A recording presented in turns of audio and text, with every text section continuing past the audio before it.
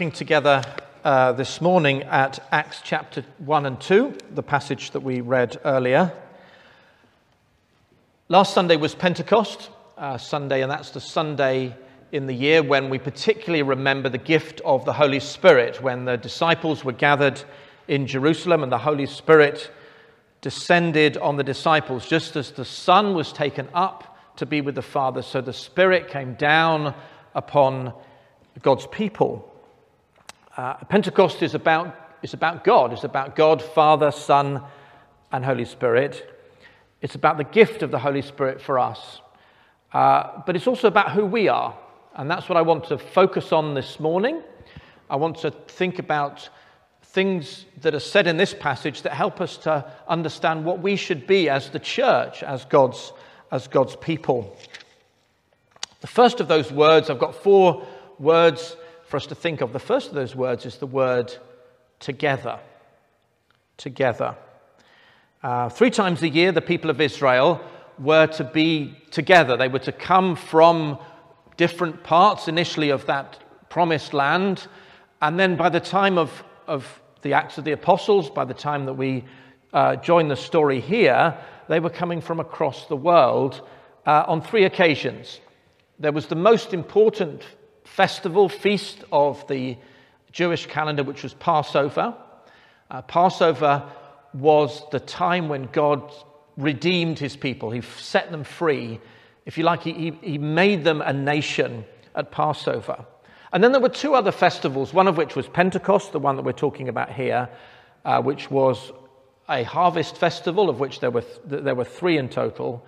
And then the other one, Tabernacles, was later in the year. So we're talking April, May, and October. 3 times a year, the people of Israel were to be gathered in Jerusalem. And that's why there was such a crowd who then heard what happened later on.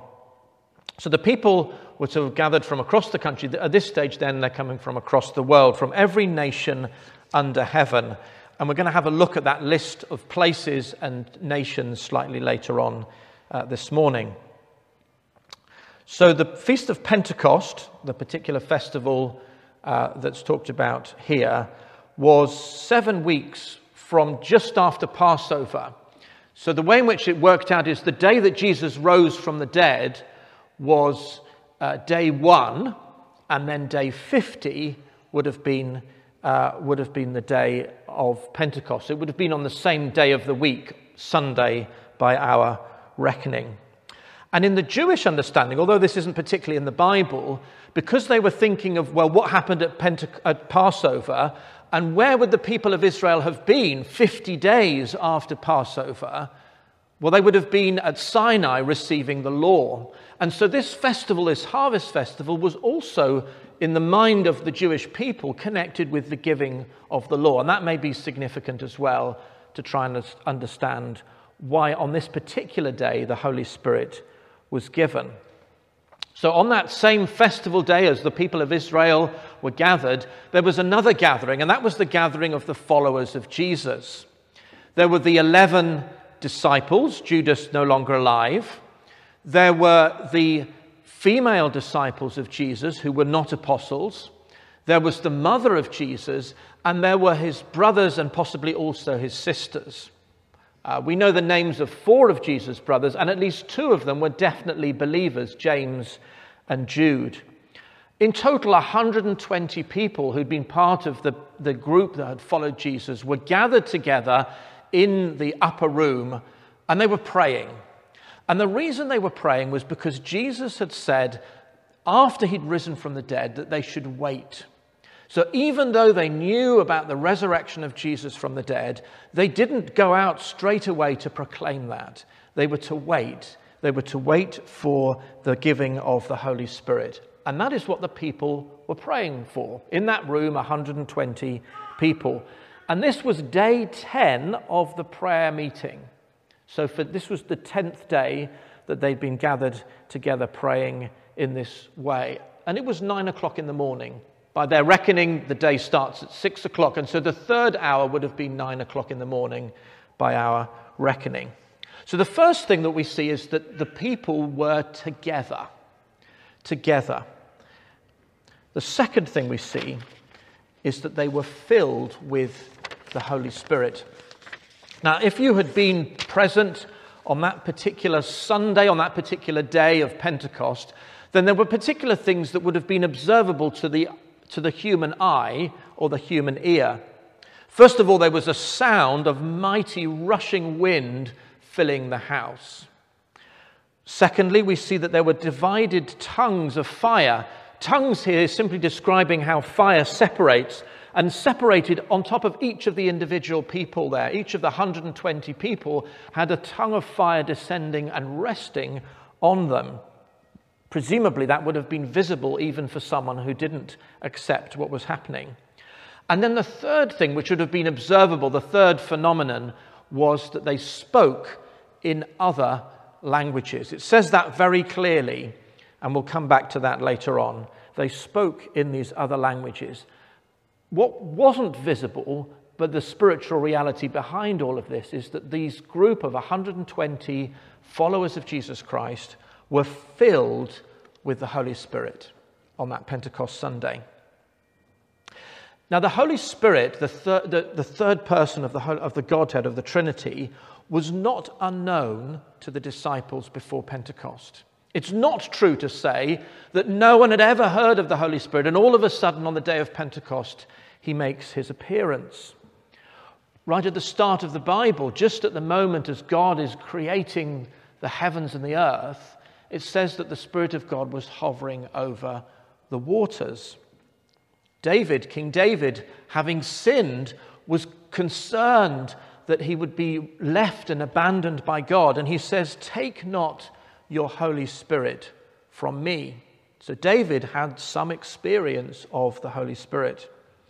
And then Jesus, when he was speaking to his disciples before having been crucified, before having risen from the dead, before the Holy Spirit had been given in the way described here, says to his disciples about the Holy Spirit, "You know him."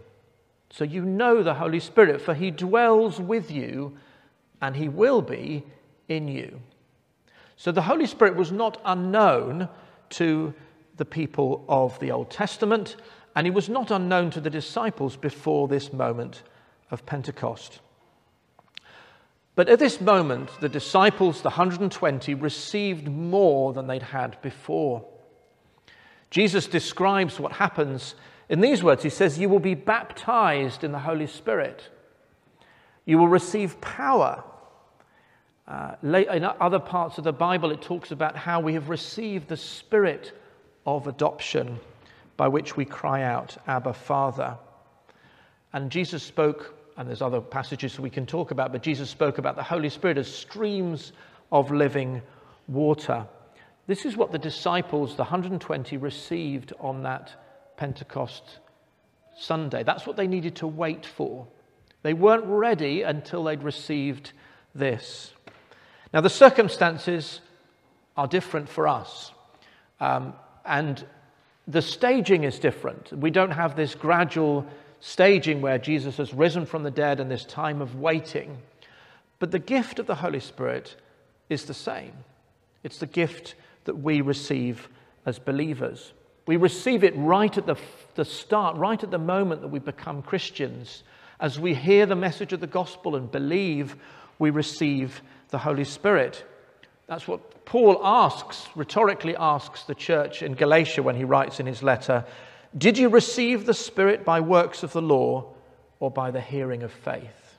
And as we hear the gospel with faith, we receive the Holy Spirit. But that's not the end of it.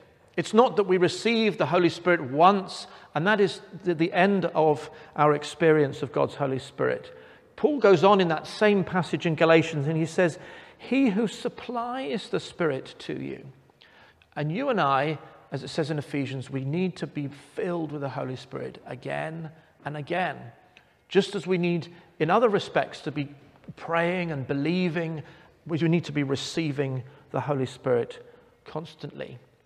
So the second thing that was true about those believers, and is to be true about God's people, as well as being together, that we need to be filled with the Holy Spirit at the point of coming to faith. And throughout our Christian lives, we need the Holy Spirit. We're not capable of living our Christian lives simply on the understanding of the truth or simply in our own commitment to Jesus Christ. We need God's Holy Spirit in order to live the Christian life. We need to be filled with the Holy Spirit. There's a third thing which we can see, and again, this is something that happened to the 120 and is also to be true of God's people. And it's the word declaring. Declaring. As we receive the Holy Spirit, just as the 120, we declare the mighty works of God. They were all filled and began to speak. And it wasn't just the apostles who began to speak, because the list of places and peoples is more than 11. And I think we're to understand that all 120 began to speak, to declare the mighty works of God, the big works of God, the mega works of God. That was what they were declaring. That's what they were saying. Now, this is quite an Old Testament phrase. It reminds us, for example, of Psalm 71:19. Your righteousness, O God, reaches the high heavens. You have done great things, O God. Who is like you? Or even more, the prayer of Jesus' mother, Mary. If you remember in Luke chapter 1, we have some prayers, that things that Mary said. And this is one of the things that she says in her prayer. For he who is mighty has done great things for me, and holy is his name. And these great things, anticipated in the Old Testament, and of course experienced by Mary, the mother of Jesus, the great works, what God did through Jesus Christ, this is what the disciples, having been filled with the Spirit, were declaring. I can imagine them singing it, maybe they were saying it, but they were saying it joyfully for all to hear. And that's the way it should be. As we're filled with the Holy Spirit, we want to declare, we want to be saying those things that God has done in Jesus, giving praise to God for the gospel and telling others about the mighty works that he's done in Jesus Christ. And again, that's quite similar to something that Paul the Apostle says in the letter to the Ephesians. This is from Ephesians chapter 5 and starting at verse 18. Be filled with the Spirit, addressing one another in psalms and hymns and spiritual songs, singing and making melody to the Lord with your heart, giving thanks always and for everything to God the Father in the name of our Lord Jesus Christ, submitting to one another out of reverence for Christ. The reception of the Holy Spirit is invisible. In this case, there were some signs, but there aren't always signs to accompany. So what is the sign that the Holy Spirit is present in our lives? Well, we can see it in this verse. As we address one another in spiritual psalms and songs, as we're giving thanks to God for Jesus Christ, and as we submit to one another out of reverence for Christ. These are the signs of the Holy Spirit's filling and presence. And it's something that we find in the Bible. It's almost a principle that out of the overflow of the heart, the mouth speaks. The things that we say what's on our hearts. And when we're joyful and happy and thankful and rejoicing, is that what comes out of our lips? Is that what our heart is full of, to declare the mighty works of God? I think it's good to ask what is on our heart, and to be asked again that God would fill us with his Holy Spirit, that we would declare his mighty works, and particularly his mighty works in Jesus. So we've looked at three things that are to be true of God's people.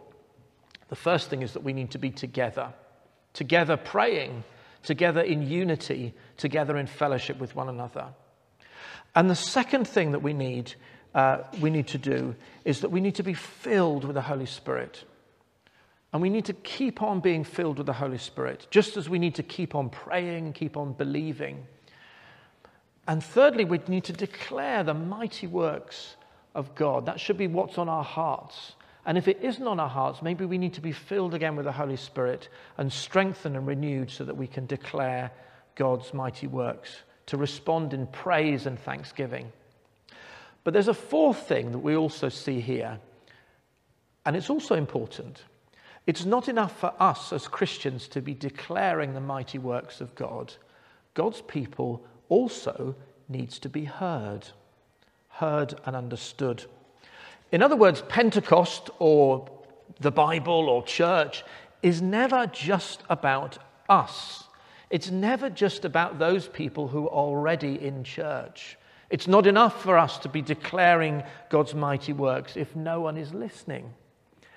And those international pilgrims on that Pentecost Sunday heard. They heard. Now, at that stage, they were all Jews. Some of them were born Jewish, and some of them were proselytes, which means that they were converted to Judaism and they went through all of the rituals in order to become Jews, just like the Ethiopian eunuch that we read about in Acts chapter 8. They were all Jewish, but they lived across the whole world. And those Jewish communities, which were already scattered across the world, they became the seedbed in which the church then grew. Whether it was people who'd believed on the day of Pentecost, or whether it was simply communities of Jews across the world, those were the places where the Christian church first sprouted and grew, and then to be joined in by people from other nations. Recently, I was in touch with a young lady who's a student, a postgraduate student in Edinburgh, and she's from a part of India called Kerala. Maybe some of you know that there's a very old Christian community, and almost certainly that Christian community in that part of India goes back to the Apostle Thomas. It's just possible it doesn't, but there's every reason to believe that Thomas the Apostle went to that place and preached the gospel, and the church was born in India in the 1st century. What I hadn't realized, which this young lady shared with me, is that there was a synagogue in that part of the world. And so when Thomas arrived in South India to preach the gospel in the 1st century, there was a synagogue to arrive at, and that was the basis for the Christian community that exists to this day, the so-called Thomas Christians. And that story was repeated throughout the world, that this event at Pentecost wasn't just a one-off event. This was something that was continued. And lots of the places which we're just going to look at now that are mentioned are significant as the story unfolds. The most westerly point mentioned in this list is Rome, which of course is the end of the book of Acts where Paul arrives to preach the gospel. Okay, let's look at this list now in chapter 2 and verses 9 to 11. Now, some of these are the names of peoples, some of these are the names of places, but in his coverage, Peter really starts in the west and starts to work his way from the Parthian Empire, which we would call Iran, right the way across towards the west, and his final point is Rome. And then, possibly as an afterthought or for some reason separately, he mentions the Cretans and the Arabians, who would have been in slightly different places, but they were also representatives on the day of Pentecost.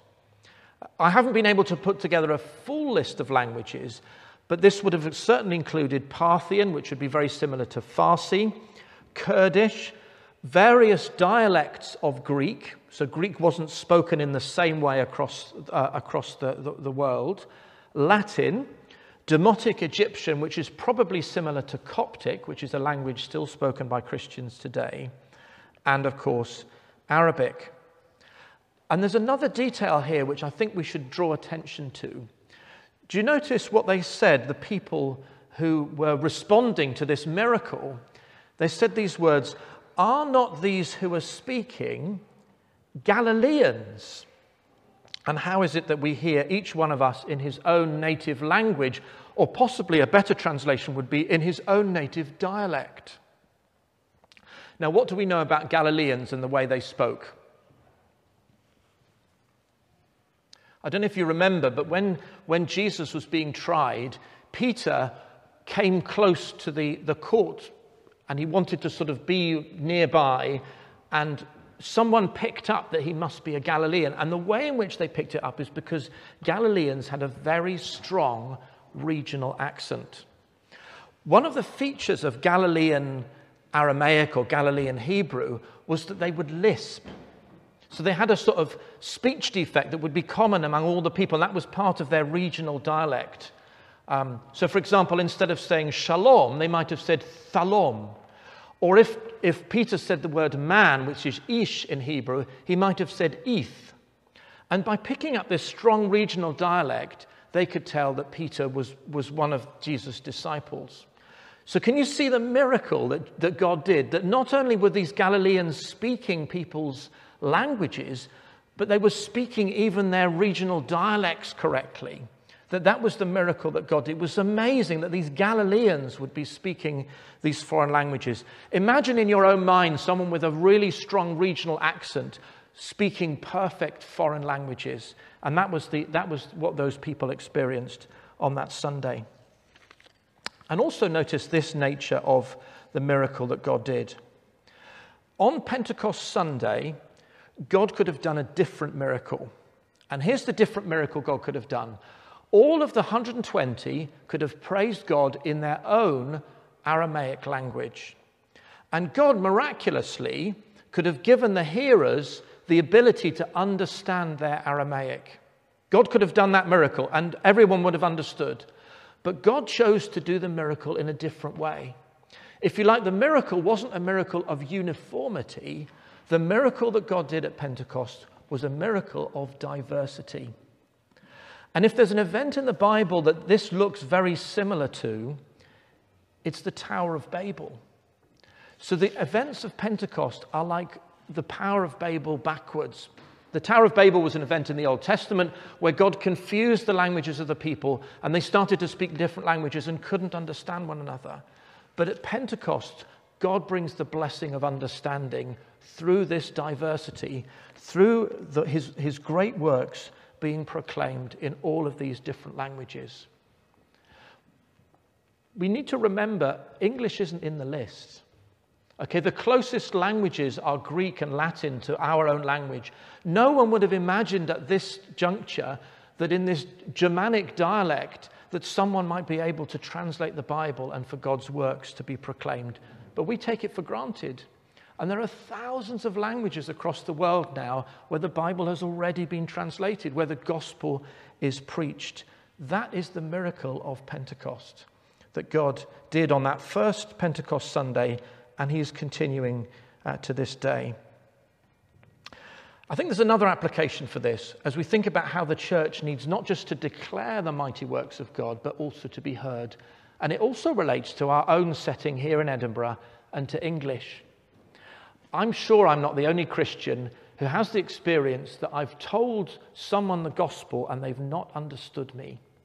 I've said something that's extremely meaningful to me, that touches my heart and I believe, but when I say it to someone else, they just don't get what I'm talking about. I've used the language of my Bible translation. I've used my Christian shorthand to explain things, but it just doesn't make sense. And that's been the experience of Christians throughout history. That at times, for example, in the first century, when Christians spoke about the resurrection, to some of the Greek hearers, that was bad news. Some of them fell about laughing.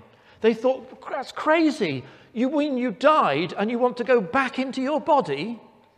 And as Christians, we need to not just say the gospel, but to understand how it sounds in the ears of those we're speaking to. We need to learn the language of the people we're speaking to, because the message of Pentecost is God speaks your language. In the second century, the Christian thinkers latched onto a really crucial word, which is logos. So the logos is simply word in the Bible when it says in the beginning was the word. But this was a concept which existed in the Greek thinking of the time.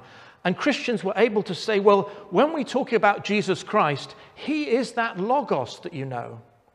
In our own time, we need to relearn how to tell the gospel in the language and using the words of the people around us. They're changing. We all notice how the words are changing. People are thinking in different concepts and different ideas. And the Christian gospel has always got across as we have learned to tell people the gospel in their language, in their understanding, using their words, because it can get across because God speaks our language. And so the four things that we see about God's church, God's people that were true on that day of Pentecost, and we want to be true now in our church here in Edinburgh, are first of all that we want to be together. We want to be united in prayer, united in purpose, and we want to be filled with the Holy Spirit. And having been filled with the Holy Spirit, we want to declare God's mighty works. And as we praise God and give thanks to him, we don't just want to leave it there. We want to be heard. We want the people who speak a different language, who otherwise would not understand us, for them to hear.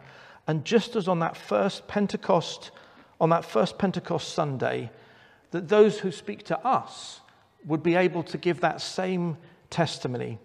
We hear them telling in our own tongues the mighty works of God. Amen. Let's pray together.